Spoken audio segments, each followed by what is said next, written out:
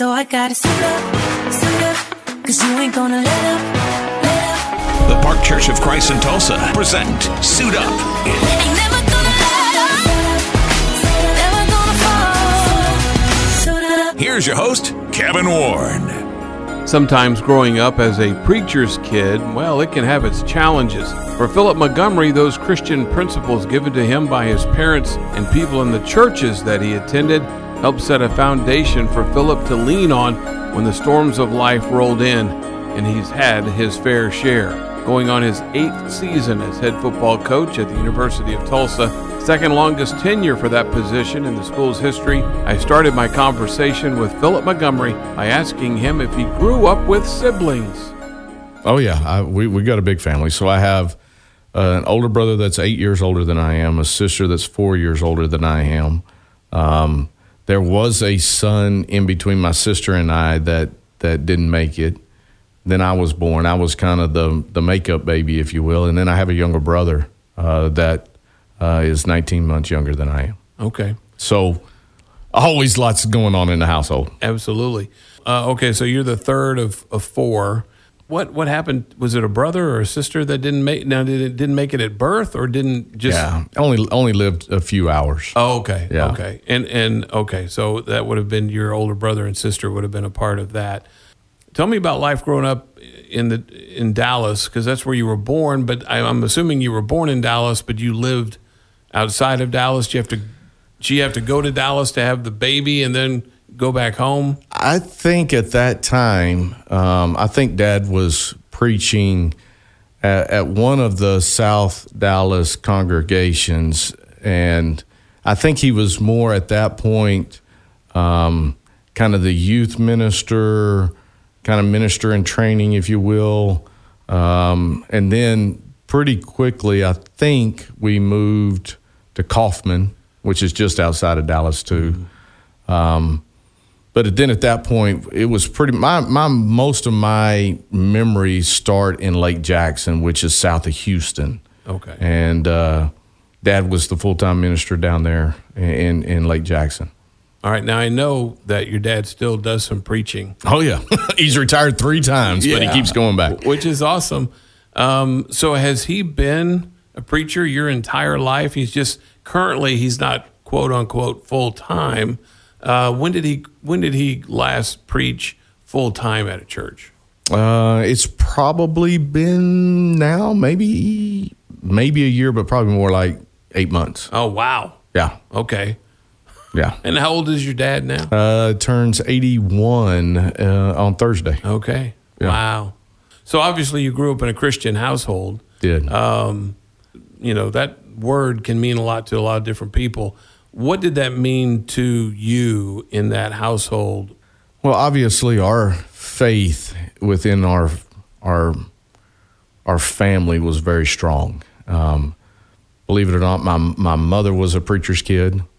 And so I never thought about it. I just thought everybody lived this way. Every time the doors were open, we were there. If something needed to be done at the church, we did it. Dad and Mom, they would do what we called back then campaigns. And I did it from the time I was a baby until through my high school years. We would go on campaigns for a week in the summer, and Mom and Dad would take a group of high school kids. We would find a place, a small town, whatever, and Dad would do a gospel meeting at night. We would do VBS during the mornings, and we would knock doors in the afternoons. And I just thought that's what everybody did, and didn't know any different. Mm-hmm. Now, you've been at Tulsa for 8 years now, and you and I were just talking before we started this podcast that ties you for the second longest tenure at TU with John Cooper, and only the 12 years that Dave Rader was the head coach there. Wow. Once you get to 9, you'll be in second by yourself. But it's been somewhat of a nomadic life for you. Did you find that was the lifestyle at home too? It was. I mean, honestly, I think the longest we lived in one place as I was growing up was 4 years before we moved again. When we were down in Lake Jackson, you know how it is down that far south, and the humidity around, though, it was really starting to affect my dad's voice. And the doctor at that time told him, hey, you need to get to a drier climate. So we actually leave the state of Texas. We go from Lake Jackson all the way out to Hobbs, New Mexico. Wow. And that's dry.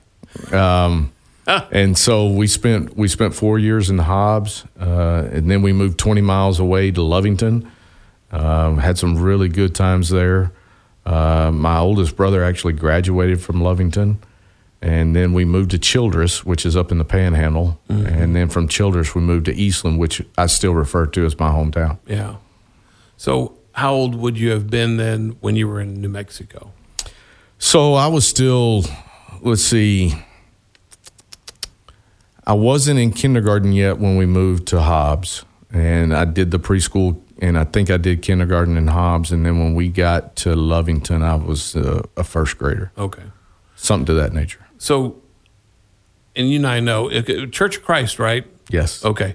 And I grew up Church of Christ as well. And of course, people don't know this, but we attend the same church here in Tulsa. You actually invited me, if you remember. You know what? I think I do remember that. Because my first day or so on the job, we came in. DT brought me up here, and I got on the radio at lunch, I think. And you said, hey, I hear you're part of the Church of Christ, or you're a member of the Church of Christ. Hey, and I came to Park. Park Plaza. Park Plaza at that point, that Sunday. So, as we know, sometimes preachers' kids are somewhat wild. Oh, come on now. Well, I'm just wondering. No, I fight that all the time. No, I fight that all the time. I'm not. Because people they raise their eyebrows. Oh, you're the wild preacher's kid. No, I was not the wild preacher's kid. Were one of your brothers or your sister? I would never put that stigma on them either. We lived in a pretty.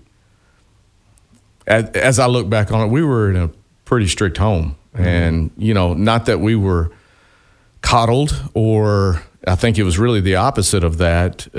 We were still exposed to what was going on in the world, but our household was, we were going to toe the line, and that's what Dad expected of us. And, I thank him for it now. There's probably some times back then when I'm thinking, why does he got to be so hard on us? But, I think for him, he lost his dad when he was 5 years old. So he really never had that father figure, and his mom kind of had to fill both those roles. And, he wanted us to know what it takes to work, and we did a lot of that, but it really molded us to who I think all of my brothers and sisters are to this day. I grew up with a slight fear of my father, because of that strict and corporal punishment was, part of what happened in our household. I don't even call it corporal. That's just punishment. It's just what it was. I didn't know any different. Did you find sometimes that the home was too strict? I didn't know that much different. Now, obviously, as you get into high school and when it starts coming to curfews and things like that, and your friends are staying out much later and you're going home, you start like, well, I mean, it's just now starting to have fun, and now I got to go home. But, like for us, even, junior, senior year in high school, you're sitting there, well, Friday night you can go out and you might get to stay out till midnight, but you were going to shut it down definitely by then, because nothing good happens after midnight. I still tell my players that's true. But, when it came Saturday night, we were going to be home at 10:30 because we had church the next morning, and I don't want you sitting there tired and not awake and, doing all that in church, sitting over there nodding. Well, especially if your dad's preaching. Well, I've been called down from the pulpit before, so. Look, I know you grew up a big part of your childhood in Texas, and so football is going to be a part of it. When did you gravitate towards football, and did you play other sports too, and how good were you at some of those?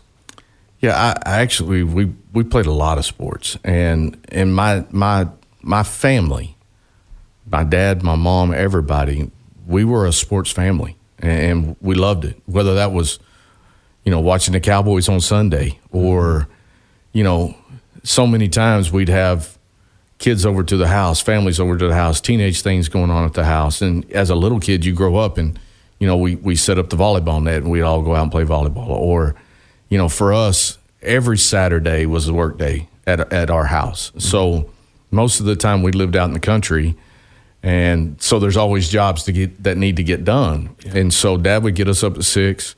We'd all go out and work. We'd have red beans at lunch. I can tell you exactly what we ate every time. Home fries, all this, loved it. We would take a nap for an hour, and then we'd go out and finish whatever we needed to finish. And then when we finished that job, there was a family basketball game that happened. I mean, we poured our own concrete.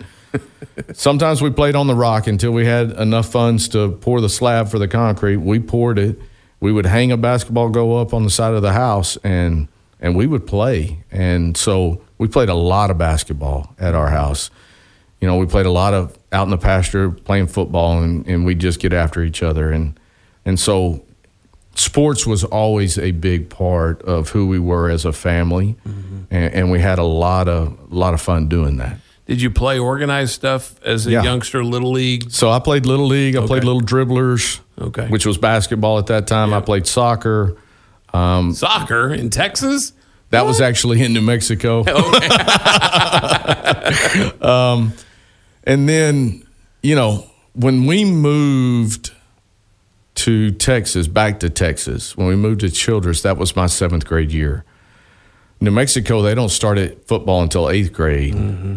In Texas, you started in 7th grade. So we actually moved, I want to say, it was somewhere midway through the summer. And so I didn't know any of the coaches, didn't know any of that. And so we moved up. We start school then. I played a little bit of summer baseball, so I got to meet a few guys that way that summer. But then we come in and football's starting. And so that's kind of where it kind of took off for me. Yeah. Now, did your older brother play football as well? Yeah, he was a football, basketball, track guy. Okay. And Mike, my oldest brother, he may be the best athlete of everybody. I mean, but he was a really good receiver, defensive back. He was their punter. I mean, he actually got opportunities. He got a scholarship offer at Arizona State to go punt. Wow. But he was a really good track guy. And back then, they were running the 300 intermediate hurdles. That was kind of his race. Mm-hmm. And he was running in the low 39s, high 38s. Wow. And so he could really pick them up and set them down. He ended up going to ACU, kind of did a little bit of both track and football, and ended up, kind of getting out of that part of it and kind of going a different direction. And your sister, was she athlete? She was a basketball. Okay. Really more basketball. She did a little bit of track.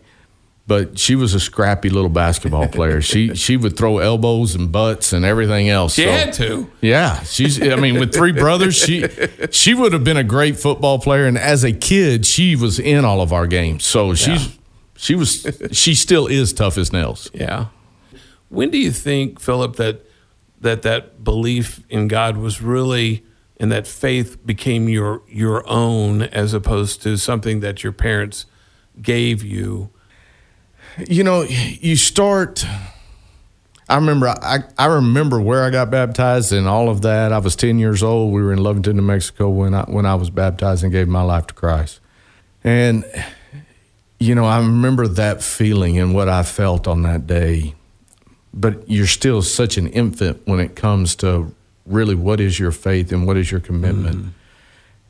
Going on all these campaigns and having to really be able to, when people, you knock on a door and you got to be able to tell them about your faith and they start asking you questions and you having to be able to have a legitimate response and not being able to say, because that's what my dad said or that's what my teacher said. It's got to be genuine and you got to have some knowledge to what you're talking about. And so that helped me grow, right? Mm-hmm. But I think all of us, and I talk to our players about this now, I think all of us really take that step when you get to college. Mom's not there to get you up to go to church and make you go to church, and Dad's not there to get you up and make you go to church. This is your decision now. They're gonna push you. Hey, did you go to church? Did you get connected here? Did you get connected there? But that's when you really start deciding, Where is this path taking me, and what is my true commitment, faith. Where is that leading me? And I think when I got to college, that was a big, because I'd always been in a home where every time it's open, you're there. Yeah. And you never missed. And you're always scratching your head. Why on Sunday night is there not as many people here? I don't understand that. Where we all come. So there wasn't an option. No, there was never that option. In college, there is. But there is an option. And now you've got to, what is that relationship going to be? And how do I develop my own personal relationship with Christ and with God? And where is that going to take me? So let me ask you about college, because you mentioned that's kind of where you take that faith and make it your own. You went to Tarleton State. Was that your only option, and you were quarterback? Yeah, I was a quarterback, and then my last year I transitioned over and started at free safety. Okay. Why go to school there? You know, honestly, so I played a lot of sports in high school. I went to a small school, and believe it or not, my first love was basketball. I was a pretty good basketball player. My senior year, we had some things going on. We were 10-0, but we didn't get to go to the playoffs, and there was, so back then recruiting didn't really start until much, much later. So like you finished your season, then recruiting really started. And so by being in a small school and us not getting the opportunity to go play in the playoffs, I felt like that kind of diminished some of my recruiting. I was getting lots of letters, but then all of a sudden it just kind of stopped. Letters don't mean offers. Exactly. Yeah. And so we rolled right into basketball, and I thought I might have a chance to earn one as a player. I was a pretty decent player, and so when that all kind of finished up, then it was sitting down and I ran track, played baseball, and did all that too. But what do I want to do? And so we ended up, Tarleton at that point, they were having some really good teams come through.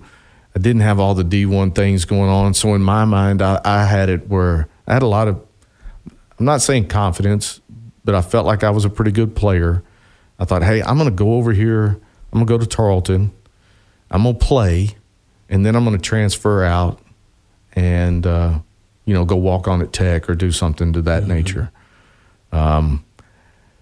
ACU was recruiting me, and it was a lot of the Lone Star Conference things. And I was the first child that didn't go to the ACU. My brother went to ACU. My sister went to Lubbock Christian. Okay. I was the first one to go to a state school. And so Dad and I sat down. We talked through that part of it, and this is where we decided that we were going to go. And it was closer to home, and all of that felt good. Yeah. Now, when did Ashley come into the picture? Yeah, so I was doing your wife. For the listeners out there, I'm talking about Philip Montgomery's wife, Ashley. When I was done playing, and I'd now been GAing at Tarleton. Okay. And I was doing my student teaching, and I was fortunate enough, because of GAing at the university, I was lucky enough that I got to do my student teaching in Stephenville. And so, to make a long story short, her cousin was in one of the 6th grade classes that I was student teaching for. You know the field days that you have in elementary where they all go out and it's you have this race and that race. Okay, so she got sick. She had been at the University of Texas. She got sick and had to come home. She got that sick and had to come home and drop out that semester. She was there watching her cousin. All the little 6th grade girls said, hey, you need to meet my cousin, blah, blah, blah. And so I met her at that field day. That weekend, I went and played in the state softball tournament. You know how college is. And then we kind of connected the next week. And believe it or not, that was in April, and I married her in December. That's how quick it was. So you knew something right off. So, and it was funny. We really started kind of diving into that summer, and I got an opportunity. My old high school head coach was a head coach out in East Texas at a really small school, and he offered me a job. And I knew I was at that point with Ashley where this is who I want my wife to be, and I want us to build a life together. Me moving all the way to East Texas, we need to have these conversations before this happens, because I'm not going to take that job if we're not doing this, because I was making $100 a month as a GA. You know, I mean, I can't support a wife on $100 a month. So Right. I'm going to take this job because of where our relationship is going. And I want to be able to provide for my family in that sense. So that's kind of where that started. Now, was she a Christian already? So she had not been baptized at that point. Okay. She had gone to church with her family, her aunts and her uncles, mostly to the Baptist church there in town. So she'd been around religion and church, Christianity, if you will. So as we continued to grow and our relationship grew and we got married, and I was fortunate enough to be able to, I baptized everybody in my family. I baptized my wife, I baptized my son, and I got to baptize my daughter. So That's awesome. pretty special. Yeah, yeah. All right, so now you're married and your coaching career has started. Now this is where the real nomad stuff kicks in, right? Because now you're going from high school to high school, even though I noticed you were only coaching on the high school ranks for about 8 years, maybe 7? A little bit, about 8. Yeah, I think Okay. 8, maybe 9, but that's it. And because I noticed when I was looking at, and at some point there, you started a relationship with Art Briles, and he coached on the high school level for 20 years before he started coaching on the college level. How did you make the connection with Art? Because you start coaching in college at Houston, under him, and then you once he gets the job at Baylor, you move to Baylor to be on his staff there. Where did you guys connect, and how was that made? So when I did my student teaching in Stephenville, he was the head coach at Stephenville High School. Oh, okay. And so I missed that. I got an opportunity to kind of be around him a little bit and help them in off season, do some things like that. And so I got a chance to meet him that way and work with those coaches. And I helped with some of their spring sports. And then I'd go over and do spring ball with Tarleton. We go to East Texas with my old high school coach, and then a year later, I pick her up and move her, and we moved back to Stephenville.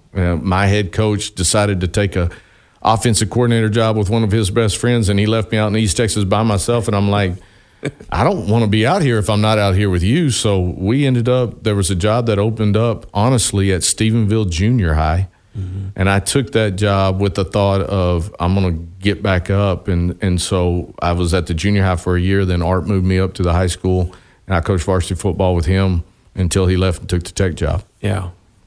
Let's fast forward to starting to coach in college at Houston. Was it just getting into college, and were you pretty much like just zoned in on, I'm going to follow this guy because he's a really good football coach. I mean, and we'll talk about some other things here in just a second, but was there anything about him other than just him being a good football coach that kind of you were drawn to? You know, we did some really good things together there in Stephenville. I mean, Art was a very strong leader in that community, and you know, his morals and his backgrounds and where he came from and what he did really intertwined with who I wanted to be. You know, he was a deacon in their church. He was, you know, there was just so many things, and he coached kids the right way. He wasn't one of those cussing, screaming, hollering coaches. I mean, he was very innovative.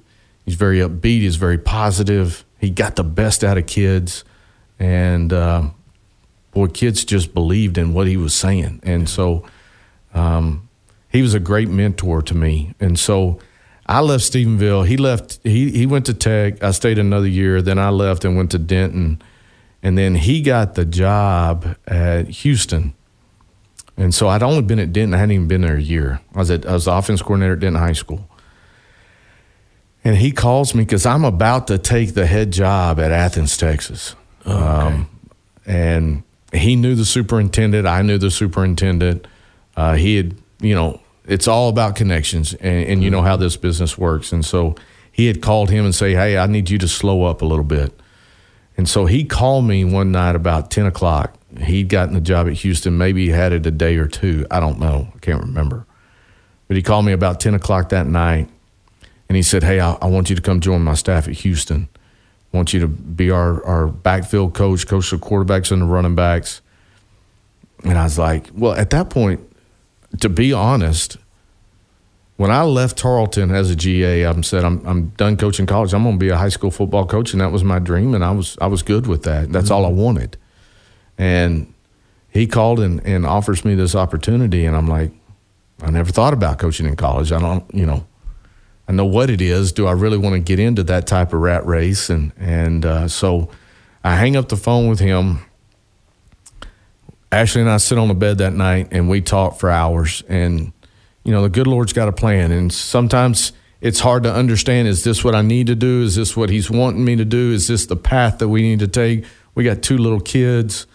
Do I want to move my kids to Houston? All of those questions come into play. And Art told me when he got off the phone, he said, now, hey, I'm not trying to put pressure on you, but there is pressure. You got 24 hours to make this decision, or I got to move on. Yeah. And Ashley and I talked about it. We stayed up all night, got very little sleep, prayed on it, talked about it, and I called him the next morning, took the job, and here we go. Yeah.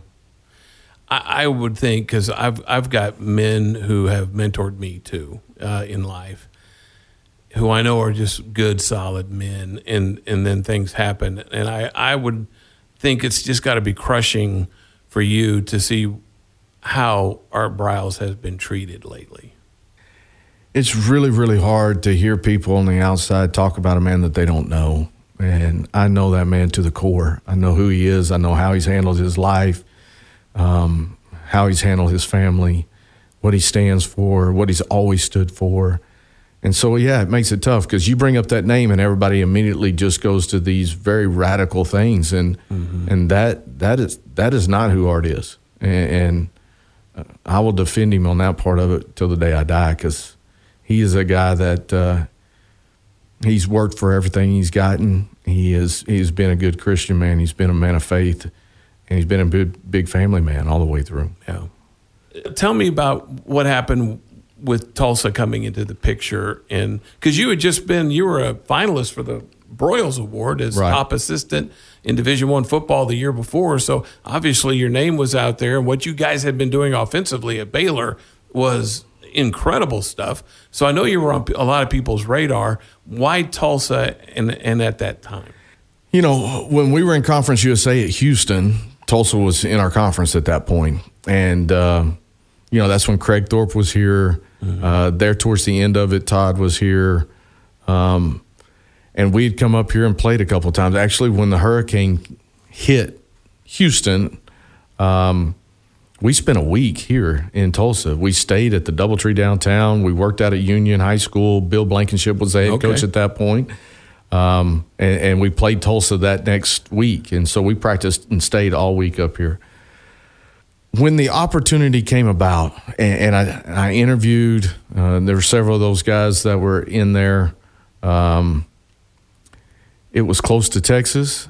I had a lot of recruiting ties back to Texas, so I thought that made a lot of sense for me. I wanted to be really smart about that first opportunity because I was in a good position. Mm-hmm. I didn't need to leave. We were doing good things, and so I wanted to be really smart about what that next job was going to be. And so I've seen too many guys that they jump and take a head job and they get to stay there for 2 years, they get let go, and that's the only shot they ever get to be a head coach. And so I wanted to kind of look and make sure that there were some things, like from a recruiting standpoint, can I use the ties that I have right now to help develop that program? And Tulsa fell into that. It was a private university. I'm coming from a private university. I understand what that is going to entail and some of the challenges, but also some of the advantages of doing that. Mm-hmm. I didn't want to have to move my family too far away from all of our family because we've always been really close-knit, Ashley's side of the family and my side of the family. And so there were some things there that made a whole lot of sense. And then when you get to the city, I mean, the city just embraces you. And it's I always tell our recruits and their families, Tulsa's so unique in the sense that it's got all the amenities of the big city, but it's still got that small town feel where I know my neighbors, they know me. I go to the store, I see people all the time. I go to church, I know people at church. I can get anywhere I want to in 20 minutes. Yeah. It's still got that small town kind of vibe to it. And that was really attractive to my family and I. That was funny you say that about the time, because that's one of the things I would tell people. Back when I had my own show on the Sports Animal, the Daily Show, I remember I could get up out of my chair at my home in Broken Arrow and time it. And I could be getting out of that chair and be sitting in my seat at H.A. Chapman Stadium in 25 minutes. Yeah. You know? I mean, that's just the way it works. And it's all the way across town. All the way. Yeah. Anyway, your mom was very important to you. Mm-hmm. I know she's been gone for a couple of years now. When did things really start to move downhill for her? You know, we started seeing signs of it when we were still in Waco, but they were smaller signs and not too hard to handle at that point. After we had moved up here, you could see it starting to decrease, and so much more of that had to fall upon my dad. And, you know, being a caregiver is an unbelievable task. But, you know, after I'd been here maybe a year, maybe two, we as a family kind of sat down, and obviously it was Dad's decision, but it finally gotten to that point where it was just so much on him. He was digressing health-wise because of just what he was having to try to help do and take care of her. And so we moved him back to Eastland, where my oldest brother still lives. They stayed in a house there. They have their own place there. That lasted for maybe another year, maybe a year and a half, and then it finally got to the point where we had to find even more help. So we had to find a memory care unit. There was one in Eastland. That's why, as we kind of laid all this in motion, it kind of helped from that standpoint. Mm-hmm. And so, and then, you know, the last probably three and a half years, you know, Mama had gotten to the point where she really wasn't verbal. You know, she would hum at you and some things. I mean, I can't remember the last time she really called me by name. Mm-hmm. But, you know, it's so difficult to see someone you love kind of go through that disease and the way it just eats away at them until they get to the point where you know that's your mama, but is she really, it's just tough. Yeah, yeah. You look in those eyes and it's kind of vacant. Well, and there's times where you see the clarity in her eyes, but she can't verbalize it at all. Yeah. And I know that she knows it's me, but that's all I get. Yeah, yeah. Well, and I know you and Ashley have been, you know, really active with that association, the Alzheimer's folks here in Tulsa. Mm-hmm. And I know every year, you know, you guys get geared up for that. And I know this city really appreciates that as well. So in wrapping this up, if you were to, you know, see young Philip, maybe 10-year-old Philip in New Mexico, and you were to give him some direction on what was about to come, you know, would there be anything different that you might tell him to beware of and to look out for? You know, I don't know that I would go back and change anything. I mean, all the different life experiences that God's put in front of us, you know, I think he prepared me for what we're doing now. I mean, us moving as kids, well, that's hard because back then you didn't have Twitter and phones and all of that from the standpoint of I'll just pick up the phone and call my buddy back. Well, you know, that didn't happen. So when you moved, and, you know, it was hard to, you might write a letter to your buddy back there, and that's how you communicated. But I think it prepared us to be able to walk into different environments and be able to get to know people and put yourself out there. Because I was a really, really shy kid as a child. I was the one hiding behind mama's skirt and, you know, didn't really like to talk in public like that.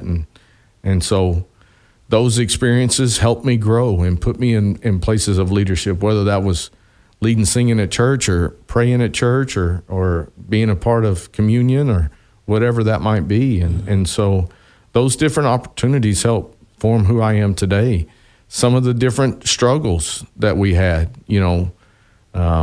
whether that was sports related or family related or what those might be, those challenges that we can all learn from.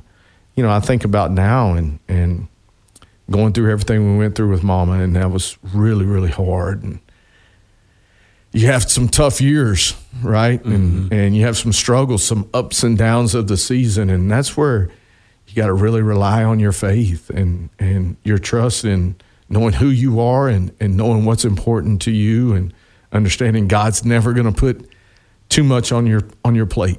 He's going to give you what you can handle. He's going to test you through it. Yeah. But just know He's going to be there to help pick you up. Philip, thank you so much, man. I had mentioned to you, I've been praying for this interview for 3 years. I trust God's timing, and the timing was awesome. I understand why we needed to wait until now to do this interview. Thank you so much, man. I appreciate you, brother. Hey, thanks for having me on, and man, just love what you do and how you do it. My thanks to Philip Montgomery for being a part of Suit Up, and wish him the best. Over the last 5 seasons at Tulsa, his teams have won 2, 3, 4, 6, and 7 games. We hope he gets to at least 8 this season. You can hear more interviews just like this one on the website suitup611.com.